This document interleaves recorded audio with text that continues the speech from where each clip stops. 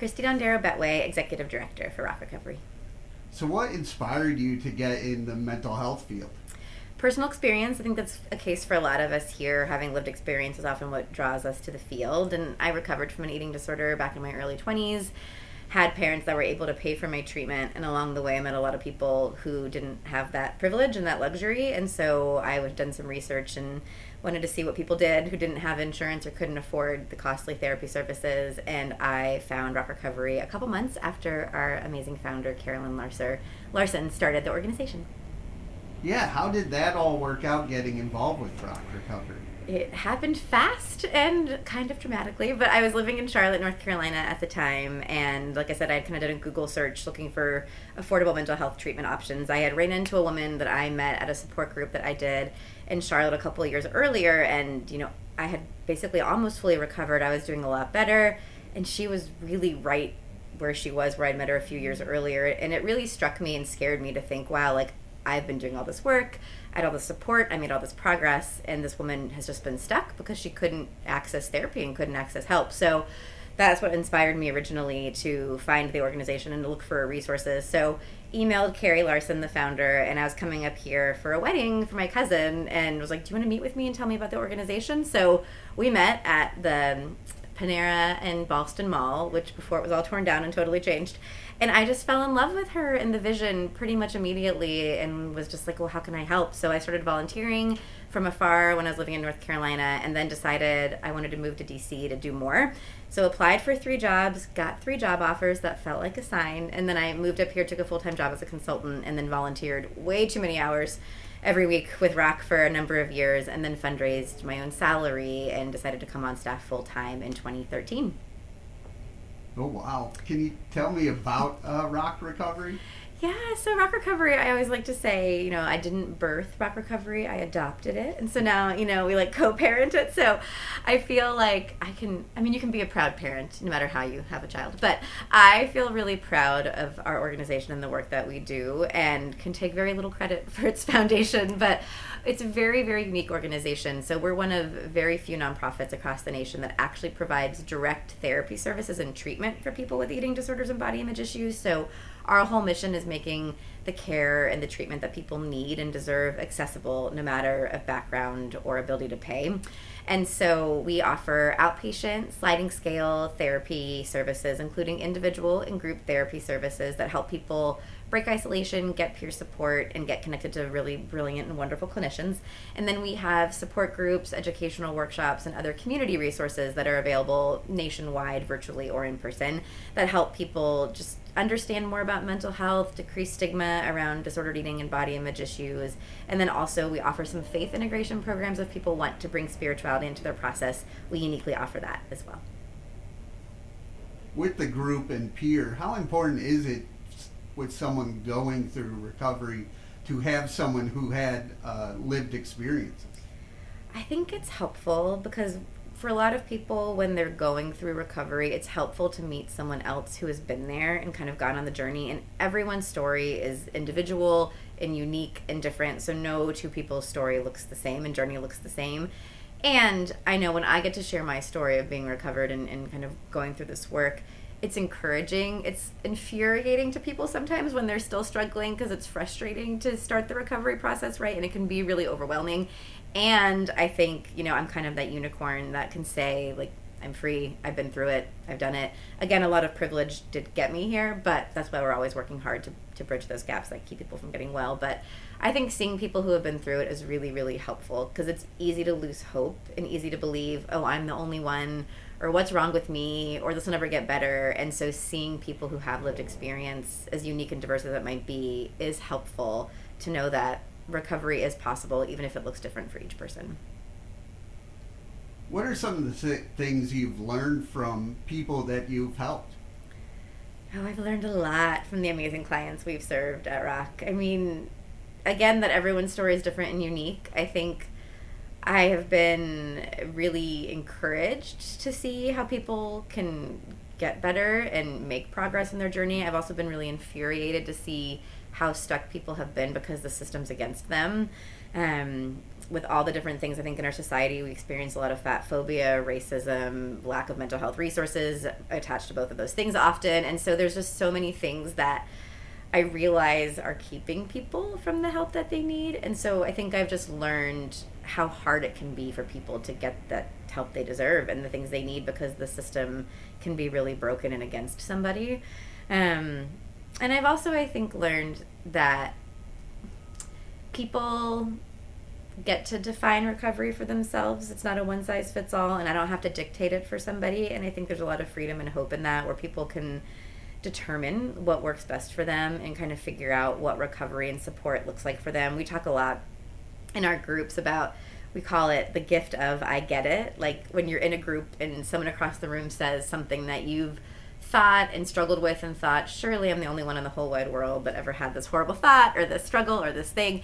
And then someone says it and you're just like, oh, and it is just a gift. So I think we've also learned, while we're all different, there is a lot of commonality, no matter if someone's struggling with anorexia, binge eating, bulimia, or kind of anything in between.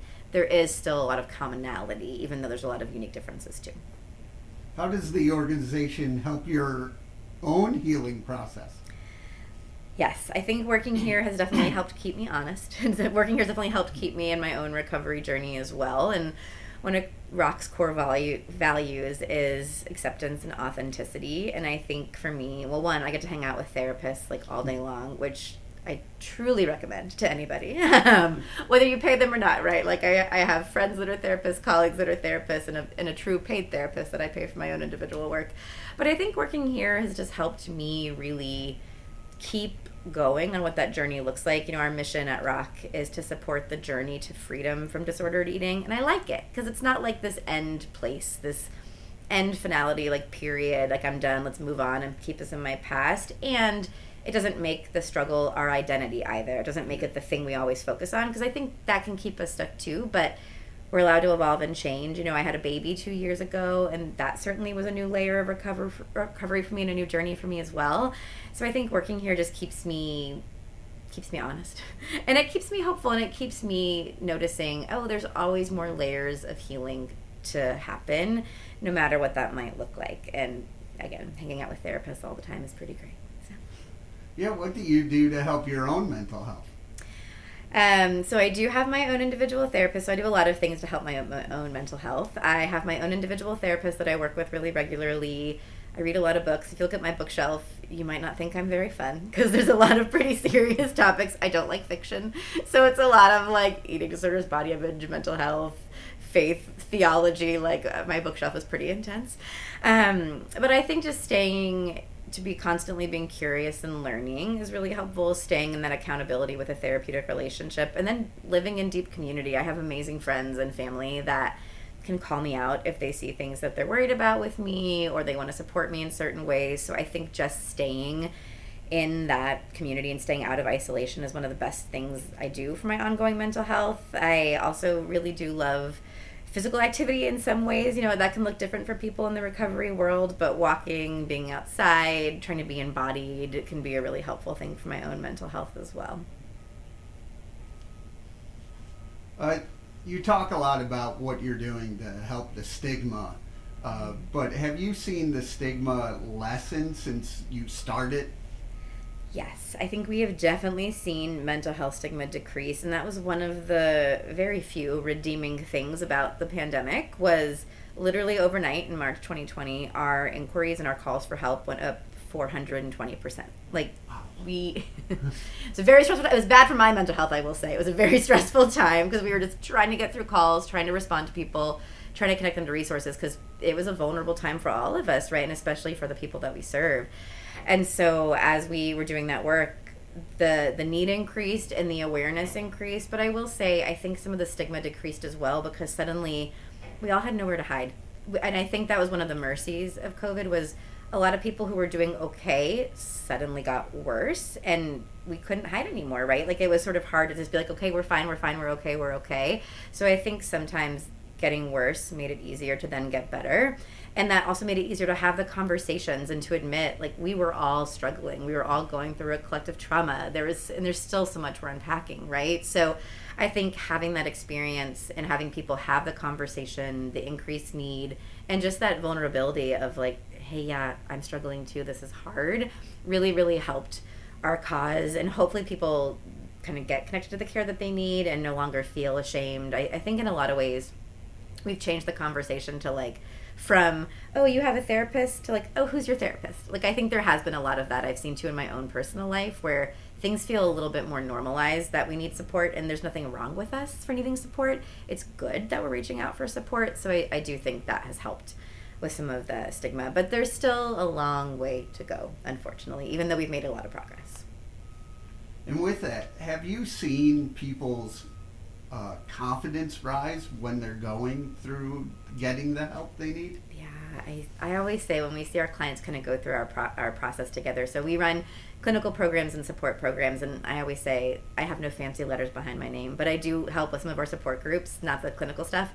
And from a lot of our programs are 6 weeks long, so of course it takes much longer than 6 weeks to seek treatment and to make progress in recovery. And from week 1 to week 6 in some of these groups that I get to run, it is amazing to see the progress that people can make in even such a short period of time. And I think just because sometimes breaking that isolation alone is enough to bring hope and bring life back for somebody. And so I can think of countless clients that I've gotten to help and serve on those programs where on week 1, you know, they're kind of like this and being really quiet. And by week 6, they're like, okay, like I'm ready to do the work. Like I have some hope. I'm not sure recovery is possible for me, but I want to try. And you get to see people come back to life. I mean, we have so many stories of clients that when we've met them, we just were like, wow, they are in a hard place and they don't feel like they know who they are or what their value is. And by the time they graduate and leave, I mean, they just feel alive again. And a lot of our clients go on to change careers, to have families, to just really get to go live a full life that isn't so small and controlled anymore. And that's just been such a beautiful thing to get to see. What would you say to anyone going through a tough time? Yeah, I think for anyone going through a tough time, I would definitely say just do the next right thing. Just don't, I think so often we can get so stuck on what are all the things I need to do? What are these 12 things I need to do? What is the perfect way of taking this next step? And it's just do the next right thing. Just take that next baby step. Reach out for help. Tell somebody. Breaking isolation, again, really is, I think, the best thing we can do because it makes us feel less alone and it helps people support us who love us and who want to support us. And you know, this is literally my job. And even I sometimes feel awkward or weird when someone in my life is struggling and I want to have the conversation and I don't quite know what to say. And I kind of remind myself, you know, like person first approach, say I care about you, say I'm worried about you. Don't let them get combative. Try to, you know, shift the conversation to being about care and concern and how can I help and what can I do? And it's still hard, but I think, you know, no matter where you are, it's never too late to take the next step either. We've had clients, you know, we now serve teens. We've had clients who are freshmen in high school, and we've had clients who are in their 70s. And no matter what part of the journey or the process, like it really is never too late to take that next step and to kind of continue that journey. Where do you want to see the organization in the next 3 to 5 years? I love these questions. So I think in the next 3 to 5 years, sometimes I have too ambitious dreams. Sometimes I'm annoyed at how slow our growth has been, to be totally honest. I've been on staff for almost 11 years. And by now I was like, we'll be nationwide. We'll be, you know, multi-million-dollar budget. And we're not there yet. We've got some great supporters who help us grow, but we are not quite there yet. But I think where I want to see us is I'd love for us to be able to provide virtual care nationwide to anyone who needs it for the therapy services. And there are some cool things kind of in the works that might help us be able to expand. And I just want us to be able to be in person too. One thing that was great about COVID was it taught us we can do virtual care and we need to also be in person when it's available to us. And I think for people, that's what they want, is to be together in person. So I would love for us to start to expand both here in the DC metro area and then again start to expand and pilot more nationwide to be in communities on the ground, kind of that first line of defense for people who are struggling. How can people reach out and learn more? Yes, so people can find us on our website, which is rockrecoveryed.org, and then on social media, we're Rock Recovery on Instagram and X, which is still a thing, I guess. And then on Facebook, we're Rock Recovery ED. So find us on social media, come to our website, reach out to us. You can schedule a free consult for therapy services online, send a little note on our website, whatever it might be. But we would love to be in touch with anyone who we can help or who would want to help us help others who need us.